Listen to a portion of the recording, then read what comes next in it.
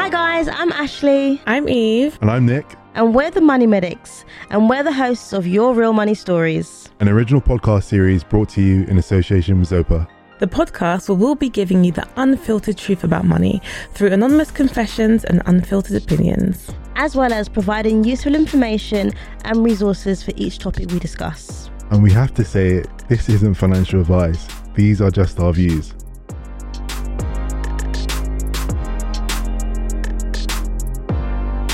Hi guys, and welcome back to Your Real Money Stories in association with Zopa. And we are the Money Medics. So we're all about sharing real stories, real conversations, and information about money. So today we're going to be talking about romance scams. I'm Ashley, you know the usual. I'm a pharmacist, I love food and I love money. And I'm Nick, strategy consultant. I work in finance, so I'll be sure to fact check everything we're saying and also challenge the status quo on some of the conversations we're about to have today. And my name is Eve, so pharmacist as well. They used to call me landlady, but now they call me yummy mummy. I call me yummy mummy. I do too. So this is an anonymous episode story. So there's 3 sections to the podcast. Mm-hmm. First, we'll hear a personal account from our anonymous guest. We will share our opinions, and at the end, also discuss some tips and resources for you guys. Okay, so as mentioned earlier, today is about romance scams. And if I know a few of us have watched a few of like the true crime documentaries on Netflix. I know there's one called Dirty John. I loved Dirty John. That was so good, right? Tinder Swindler, loved that as well. I love these shows, but God. All of them will just make you go crazy if you watch them, but I don't want to give too much away. But you know, how do you spot the signs of a romance scam? And, you know, all the more, what if it's like someone close to you, like your mum, your sister? How do you convince them that they're being scammed? Because I know my siblings don't listen to me like that. No, it is really difficult, you know, and it's getting worse. There's actually a recent statistic, according to Action Fraud, that there was a full 40% surge of the amount of romance scams that are committed. Wow. When? During lockdown? During lockdown. Ooh. And it's an ongoing trend. So there's even more. There's more is going to happen in 2022. 73.9 million. That's how much like people are scammed out of. Yeah. And I was going to say that even though you're hearing about romance scams all the time, and we've always heard about romance scams, but it's like, as much as we're trying to educate ourselves on them, the people that are committing the crimes are getting smarter. Yeah. Like when I watched The Tinder Swindler, I was like, oh my gosh, this guy is so smart. As in, that was a very, very, very thought out crime. He planned this to the T. I mean, he was taking private jets, staying at the Four Seasons. I know, he had did it a as bodyguard. a career. This was his career. Yeah. And he was making millions. Well, using other people's money. So, and you know, just to like kind of bring it down, you know, trying to really, people may be thinking, this can never happen to me, etc. But the funny thing is that, like, have you guys heard of, you know what catfishing is? You know, like there's an MTV show, Catfish. You'll be surprised that someone could be using your identity to commit fraud on another person. You know, so it's something to be vigilant and be aware of. You know, about how these people operate, because someone could be using it and then you get in trouble. Because someone's impersonating you to commit these like romance scams. But let's get into it. Yeah. So we have our anonymous guest, and his name is Martin. Let me just put this on. Hi Martin, how are you? Hi there, how's everyone? Okay? Not too bad, thank you. And of course, Martin is not your real name, but that's what we're going to be calling you throughout this episode. Is that okay? That's absolutely fine. Okay, perfect. And thank you so much for taking time out your day to come and speak to us today. But first of all, how's your day been? Oh, nice and relaxed. Just in, I think, like everybody, every day has merged into one for the last 2.5 years, where it doesn't feel like a weekend or a weekday. It's just a day. So, a lunch break.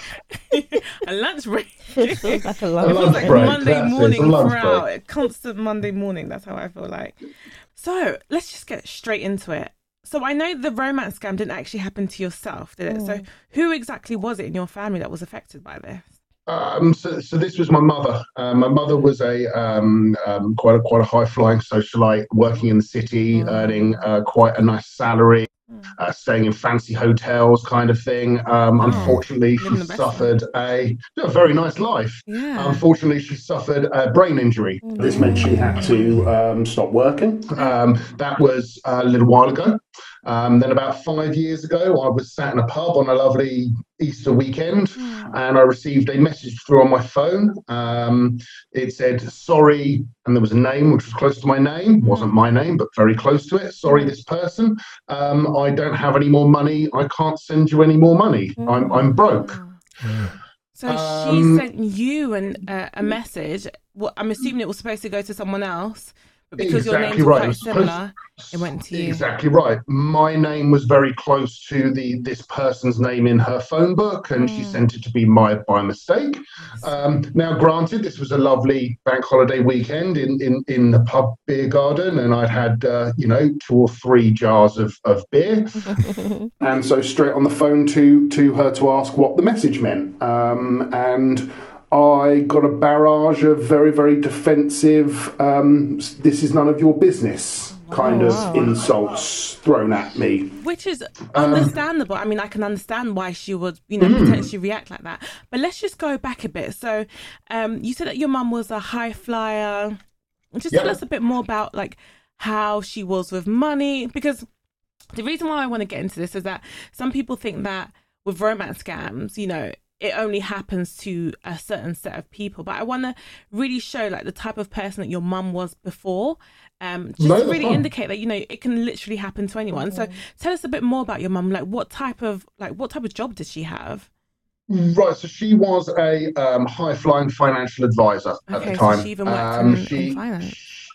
She was dealing she was offering independent financial advice to people, but she wasn't offering financial advice to people with tens of thousands or hundreds of thousands. We're talking millions. Wow. She treated herself to a brand new Lexus. She had her mortgage nearly paid off. Wow. She would fly first class on holiday, not a problem, once a year out to see family. She would be very happy walking down, Rodeo Drive or Fifth Avenue and just walking into Louis Vuitton and just buy a handbag. She was not messing about. We're not, we're not talking small amounts of money here. I fully appreciate, the older I've got, and I've got my wife and stuff like this, but I fully appreciate my upbringing I was quite privileged in my upbringing, that if I got into any financial difficulty, she would write me a check and that would be fine. And so nice. I'm under no illusion that she earned. She was very good at her job. She did really well at her job. She earned a lot of people a lot of money through making some very, very shrewd financial decisions. Unfortunately, as soon as you suffer a brain injury like she did, it all comes crashing down because she didn't get her license to be able to offer that advice anymore. She, her clients were her friends. Her friendship group kind of dwindled. Her work friends were her friends. That was her social life. She couldn't work. She then lost that social aspect. So a big part of that kind of life she was living was her life. Myself, I have my work friends, I have personal friends. If I leave a job, I've still got my personal friends. But that's not what she was like. It was very much, she was career focused, all about the city, all about, she would be in London, in the city, 5 nights a week. That world came crumbling down because that world didn't exist anymore. So when you talk about her brain injuries, like, does it mean that it affected her intellectual capabilities? Yes. Like, how did it affect her? I obviously want to remain certain anonymous, so I'm using the term brain injury. It was a severe stroke. She lost pretty much use of one side of her body. She lost sight in 100% in one eye, 50% in another eye. She had to give up her driving license. Wasn't allowed to drive anymore. Lost her independence that way. As I say, it was complete. She was a heavy smoker, and she loved a bottle of red wine. Stop all of that. You know, she hasn't had a cigarette or a glass of red wine since. You know, and it's this complete polar opposite life. As you can imagine, you can't, you know, there is no way to describe how opposite this new life is. And that obviously took some adjustment. Unfortunately, the adjustment didn't take into consideration her will or want to maintain that level of living. So she was still spending money as if she was earning that money, even though she wasn't earning that money. But then she was, or she still is, very much a get-rich-quick kind of person. My parents split up when I was a child, and later on in life I found out, well, after I found out about all of this romance scams, my father actually did tell us that in the past there had been moments where she'd approached him with timeshare schemes or certain pyramid schemes or certain Ponzi schemes and stuff back in the 80s and the 90s when these things were mail order and, you know, this kind of stuff before the internet. So she was always very much a get-rich-quick kind of person. And unfortunately, because of that, these scammers knew exactly what to play on. You've now got a very lonely woman who doesn't have much to do because she's not working, who wants to earn more money and get money quickly because that's what her entire life has been focused around is, how do I make money for people? Right, how do I make money for myself now? And so that's kind of how it started, and that's kind of how these romance scammers have managed to appeal to her, was they're going to make her rich and they're going to keep her company and they're going to give her a family kind of dynamic again. I still have a relationship with my mother and she's still my mother. However, I'm a grown-up and I have my own house and my own family and my own responsibilities. So it's not something I can always be there at a drop of a hat for her. I will always do things for her, but I can't be the person who looks after her. It's like they were basically promising the world to her, like everything that she wants.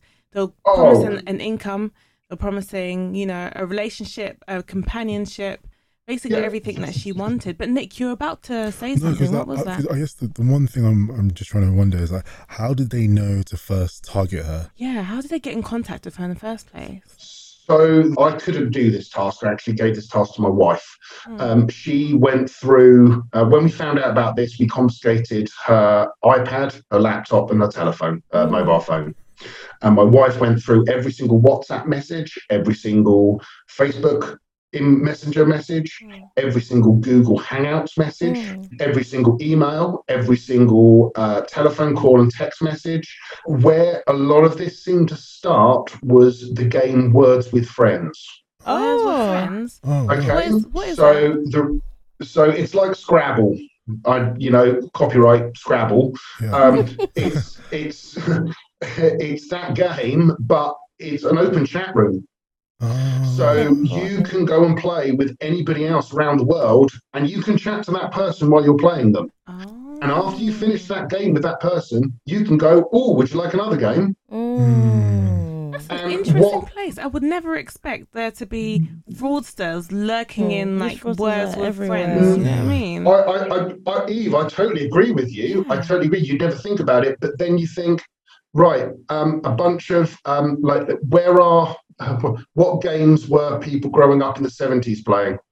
And which ones are they now going to be playing on their iPads? It's going to be Monopoly, Scrabble, Trivial Pursuit, anything which was their pop culture and their things they grew up with, they're going to start playing on their iPads. It's the first things they're going to go to, that nostalgia hit of, this is Scrabble. I know this game. I'm going to play Scrabble with this random over the other side of the world. All of a sudden, that's just blown their mind. And I'm going to really generalize here, and I apologize, and I don't mean to generalize, but you give a generation this technology that they have never experienced that absolutely blows their mind, and they are going to consume it. I'm of the generation, and I'm just going to divert. So I'm of the generation. I feel very lucky that I grew up without the internet, and I grew up with the internet. My mum would always tell me, in the infancy of the internet, is you don't talk to strangers, you don't, you don't give your information out. This generation are doing the complete opposite of what they told us as children to do. They are giving out all of this information and they don't know they're doing it. They're telling you don't share passwords and like kind of credit card information, but it's not that information that the hackers are targeting. Yeah. They're going into Facebook pages and they're going, oh look, I can see that this 60-odd-year-old woman has got a new grandchild. Right, brilliant. I've got their name from Words with Friends because they connected with me through their Facebook profile. I can now see their Facebook profile and see they've got a new grandchild. I'm going to open a chat dialogue and go, your grandchild's really nice.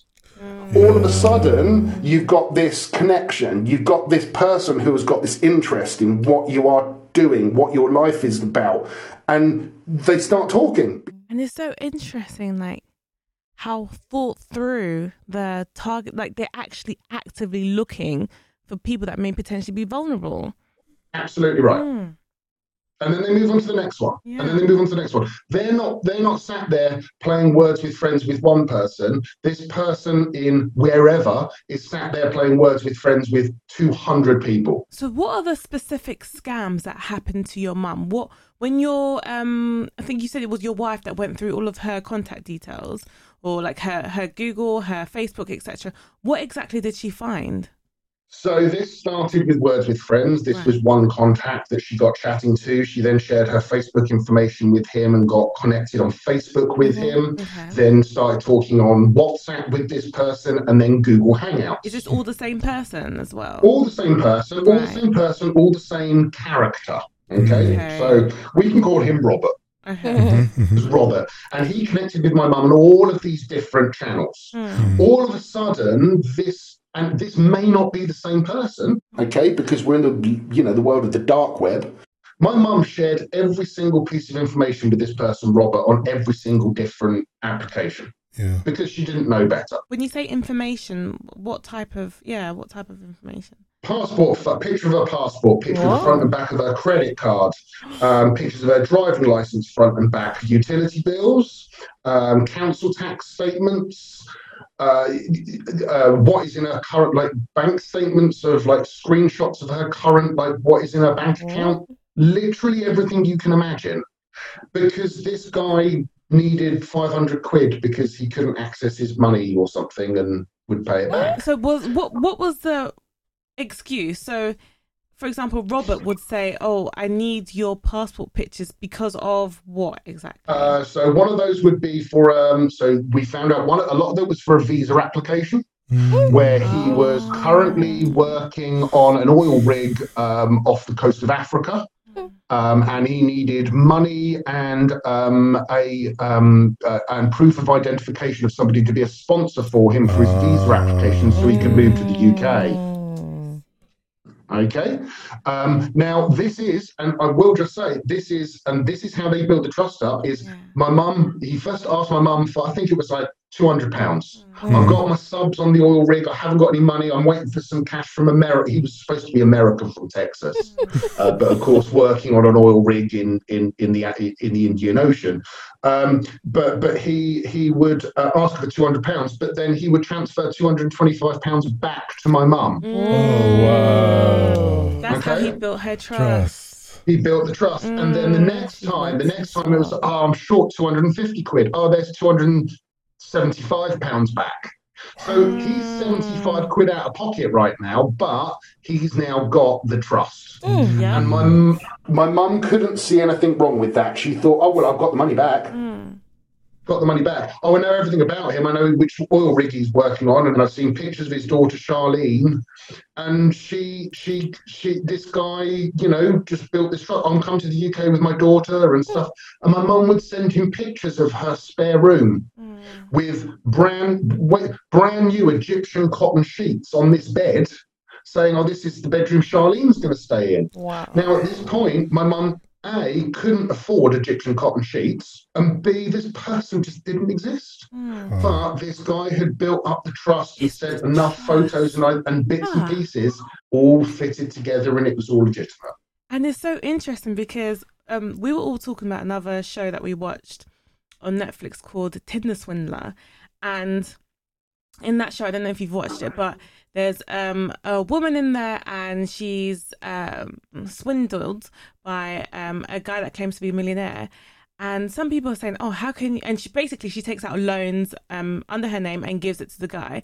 And people often say, "Oh, how can you take out a loan in your name?" And like, are you not smart enough to know?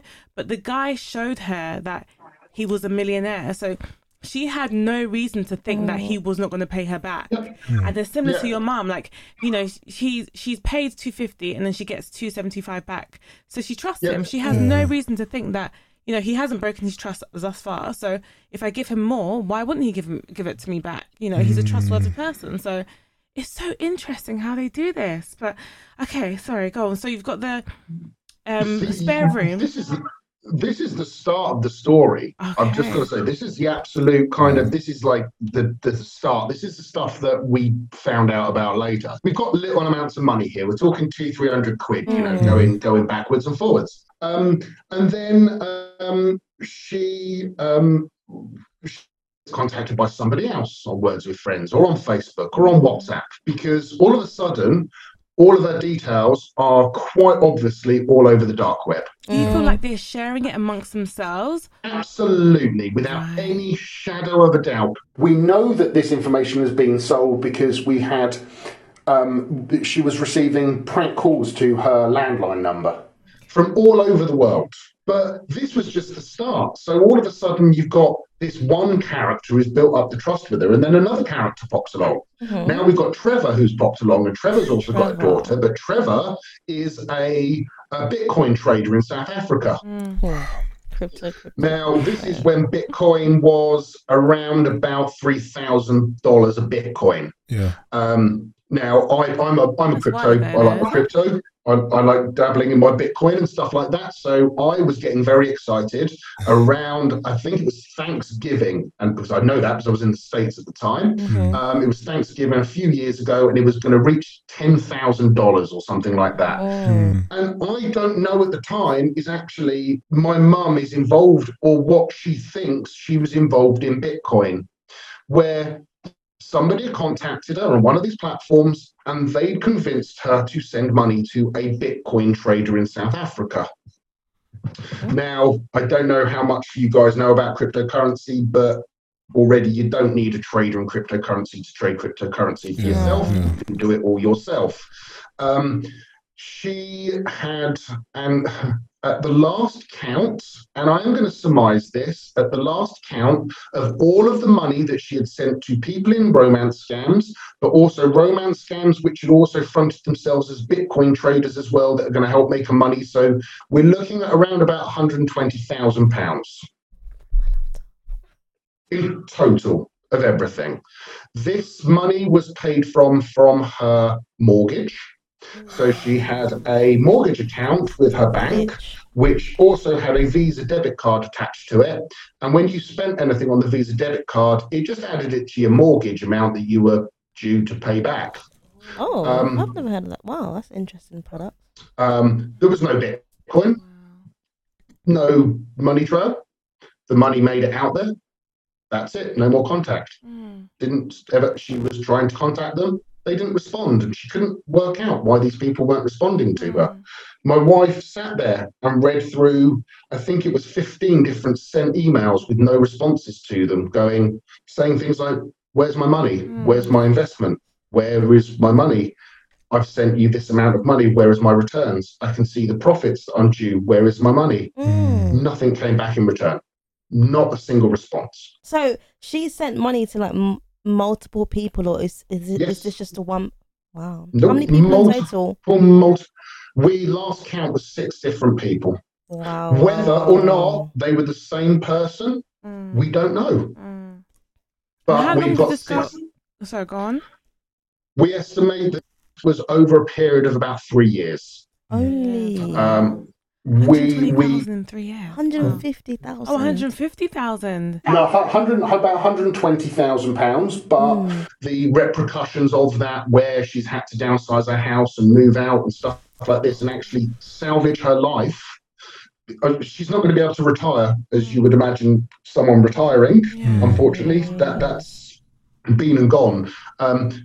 I've just said about the mortgage part. She also had a private pension, which when she was a high-flying person in the city was absolutely brilliant to pay into a nice employee matched 12% pension or whatever it was at that time. It was fantastic. Unfortunately, the £120,000, the £90,000 I'm missing out on that came from her private pension, where she was withdrawing money from her private pension to pay people because they needed money, and she thought she was in a relationship with these people. So that is where £120,000 worth of money went. But this has completely ruined her life. The problem we have with it, and this is a big problem I have with this, is because of the brain injury, she doesn't realise. She doesn't know. She hasn't put two and two together to still see that this is a scam and she's been scammed out of this money. So does she still contact them? Is she still she promised me she wouldn't. I was, funnily enough, I was with myself and my partner. We moved back in with my mum after all of this happened. We found out about this. I needed to go back in and sort her life out. So we did that. We managed to go in. We managed to get all her bills down, managed to budget for her, managed a food budget for her, all of these kinds of things which you need to do with somebody who is in critical debt, who is about to lose their house. So this has taken a big toll on your life as well. Oh, So massive. I'm just thinking back to like when you all found out. So I'm very protective of my parents, and if they go for anything, like I really feel it. So when you found out about this, how did it make you feel? Like I don't know, I'll be so livid. How were you like when you found all of this out? This made me incredibly angry. The reason being is about 6 months before I found this out, my brother actually had a phone call from a relative. And the relative is an older person in the family. And when my mother was this financial advisor, she helped him invest his financials into some very sound things and made him quite a lot of money.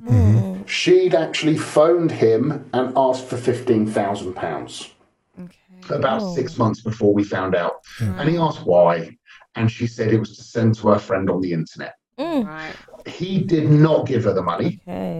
He is much older. He's in his 90s, but he's still on the internet. He's in his 90s. But he was savvy enough to say no, and he immediately picked the phone up to my brother and said that this had happened. And my brother immediately phones me up and says, like, this has happened. And we had to go around there and say, we've got, you are being scammed. We need to see what's going on. No, it's fine. And this defensive, everything's fine. No one's found out about this lie. It's all good, that kind of thing.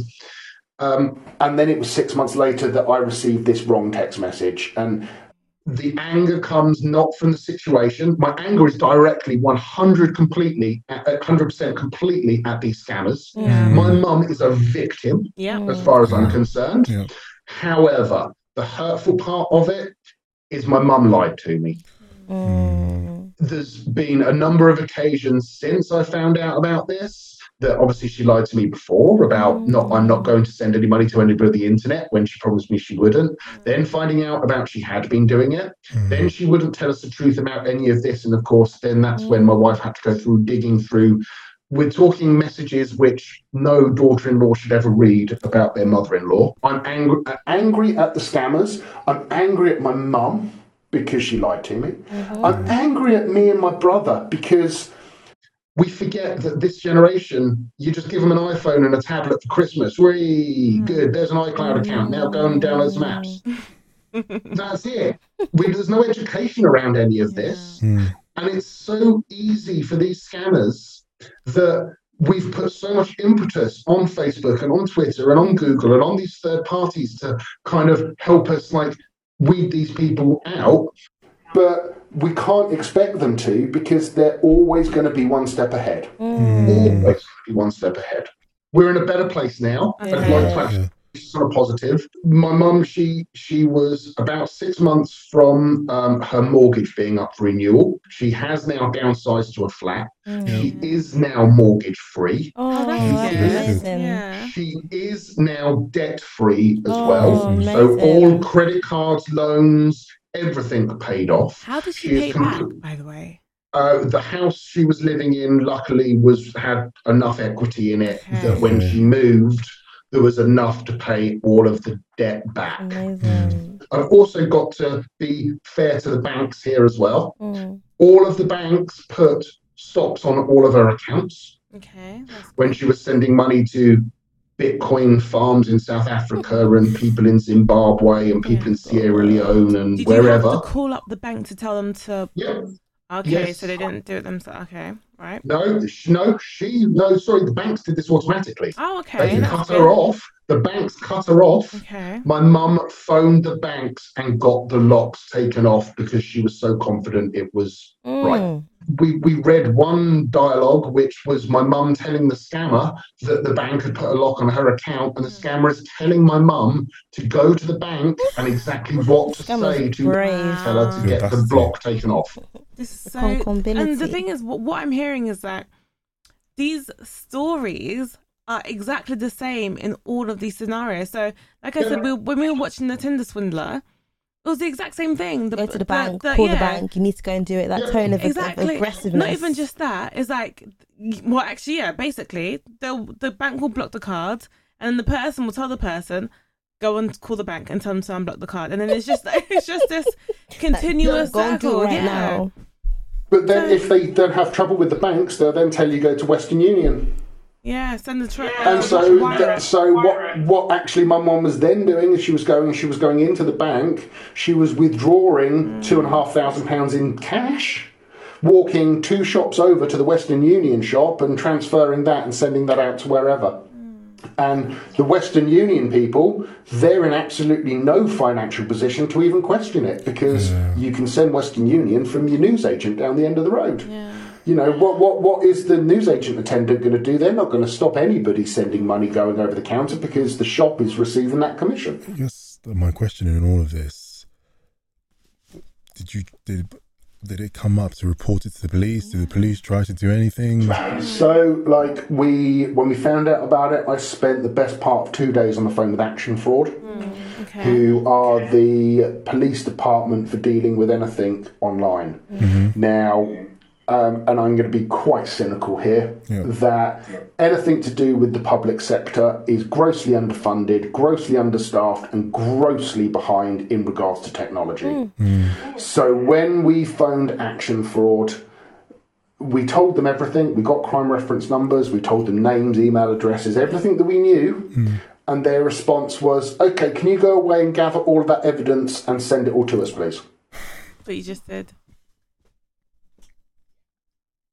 We didn't get a case worker. We didn't get anybody on it. We didn't get anybody from the council. We didn't get... My mum did have a visit from a police officer. That was it. Just on a regular Tuesday afternoon, knock on the door. Oh, we know that you had this crime reported against you. We just want to see how you're doing. That's what we got. My brother is currently in discussions with one of the banks to try and obtain some money back. The problem is the bank want every single bit of communication from a iCloud account, which has been shut down for the best part of 3 or 4 years, that is linked to a telephone number that doesn't exist anymore, because the first thing the police and Action Fraud told us to do was to change my mum's accounts and telephone number.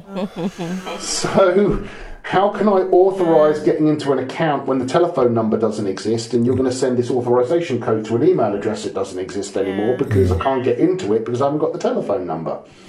And so what the banks are now saying is, well, you're going to have to take your mother into the Apple store and get them to sort it in there. It's the same as if you get your house burgled nowadays. You get your house burgled, you get a crime reference number, you give them that to your insurance company, and that's it. Now, when we did finally get involved and get this, you know, and get hold of all my mum's accounts and everything, we kept open her Facebook account. And when we approached Action Fraud and the banks and stuff like that, we actually got a message from one of the scammers saying, why did you go to the police? So actually no. Yeah, so they know, because there's this trail, and we found out that one of the withdrawals from one of the accounts was from a high street branch of one of the banks, which was about 15 miles away. Oh, still someone in the UK. So we know, exactly, we know all of these things, we know better, but nobody wants to, you know, we've got a crime reference number. I was going to say as well that it's such a shame, because when I see romance scams, documentaries, etc., And at the end, they always say that the victim is still paying off Mm. the sums. It's like, you're defrauded, but there's absolutely no relief. It's like No you still have to pay. Yeah, ramifications. unless you declare bankruptcy, you still have to pay off those loans. And their rationale is that ultimately, because they took the loans out in their own name, that you can't actually trace the fraudsters. Absolutely.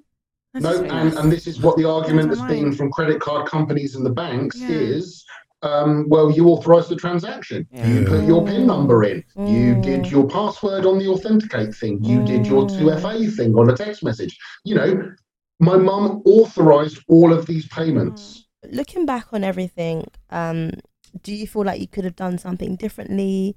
And were there like any warning signs? I think my biggest regret in all of this is the fact that myself and my brother did exactly what I said people do, which is, Merry Christmas, here's an iPhone. Okay? We didn't educate. Right. And that's very, very difficult to do. I don't know if any of you guys have tried to educate your parents or anything. Your parents don't like to be taught how to do stuff. They don't listen to you.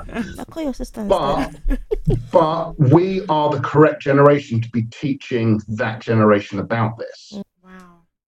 Well, thank you so much for sharing your story. Well, your story and your mum's story, actually. Absolutely, it's been my pleasure. I hope that it doesn't happen to anybody else. Really do. That's part of the point of the podcast as well, just to share different people's stories, and hopefully, if it could even save that one person from, falling down that fraud rabbit hole, then that would be amazing. So thank you so much for sharing your story with us, and we'll catch up later. Thank you so much. No problem. Thank you very much. You have a lovely day. Cheers. Bye. Do you know what? I feel like fraud is getting so sophisticated. Even me, sometimes I'm like, when I get phone calls, texts, emails, I am like so paranoid. Didn't you say someone tried to do fraud in your flat? They put a poster up and they said, "Oh, you owe service charge." Service charge fraud. Really? Yes. Like where like they send like letters to you and say that you should pay the service charge, and it's not in your name. Yeah. Obviously, if you don't know, you'll pay it. But like fraud is getting so like, I was watching a show the other day, right? And somebody took a video recording and they used that to open someone's, the Face ID on someone's iPhone. Can you do that? Yes. Well, apparently you can. And this has made me so suspicious. I remember there was a time that I got a water bill and it was from a company that I didn't recognise. Do you remember? And I was like, I'm not paying this bill because I don't recognise. That happened to me. That happened to me when I moved as well. I'm thinking he was trying to... But it ended up being my sewage provider. Yeah, me too. I called them and I was like, okay, this is a legit bill. But it's frustrating because now they're so like sophisticated, you cannot... You could get like an email from like your bank and you can't... I remember like sometimes I'll be on the phone, I'll get like an email from my bank, right? And I don't know if I can trust it. I'll be like, I can't give you any information because I don't feel comfortable. I don't know. Yeah, I remember there was a time that my bank tried to call me. I think I bought something that was a few hundred. It was a rich girl. No. It was worthwhile. I think it was like a push or something. I can't remember. Okay. And then I think the card blocked, and then my bank called me, and I was like, sorry, I didn't say the card declined. I said the card blocked, not declined. Okay. It blocked because of the transaction. And then my bank called me, and I was like, nah, I'm not going to tell you no details. I was like, okay, I'm going to call my bank myself. I hung up, called back, and then I found it was actually legit. So but these days, like you have to be paranoid. You have to. Yeah, I think the most important thing is just to kind of build up the red flags and present the case to the person, because I think the more information you can present to them that kind of suggests that things are a bit airy or off, the more they're more likely to just kind of really reflect on certain things. So the thing about these red flags, right? A red flag in one scenario may be completely different to a different scenario. It's all about context. So I think if you can build up a case and present it to the person, I think they're more likely to take it on board. I think just to bear in mind, like life is very busy. Yeah. And I think there's something to say that even when like you become an adult or you move out, just even if it's just a phone call, you know, because things can get really, really lonely sometimes as parents, especially if maybe the parent has they've lost their other half or they've split up. It can be very, very lonely. So I think it's very, very important as us as whether it's grandkids or your mother, your father, just reach out. You know, even it could be a message, but actually ideally try and go and see them if you can, you know, because it's loneliness can really to do different things. So just something to be worry about. But yeah, I do hope it's kind of giving people perspective on like romance scams, being catfished, and being aware just like how you protect your identity on social media. But yeah, the main thing is just try to protect your identity and just look out for your loved ones, you know, especially the ones that are maybe they're quite lonely. But yeah, we do hope people have taken something away from this episode. But yeah, you just listened to another episode of Your Real Money Stories. Bye guys.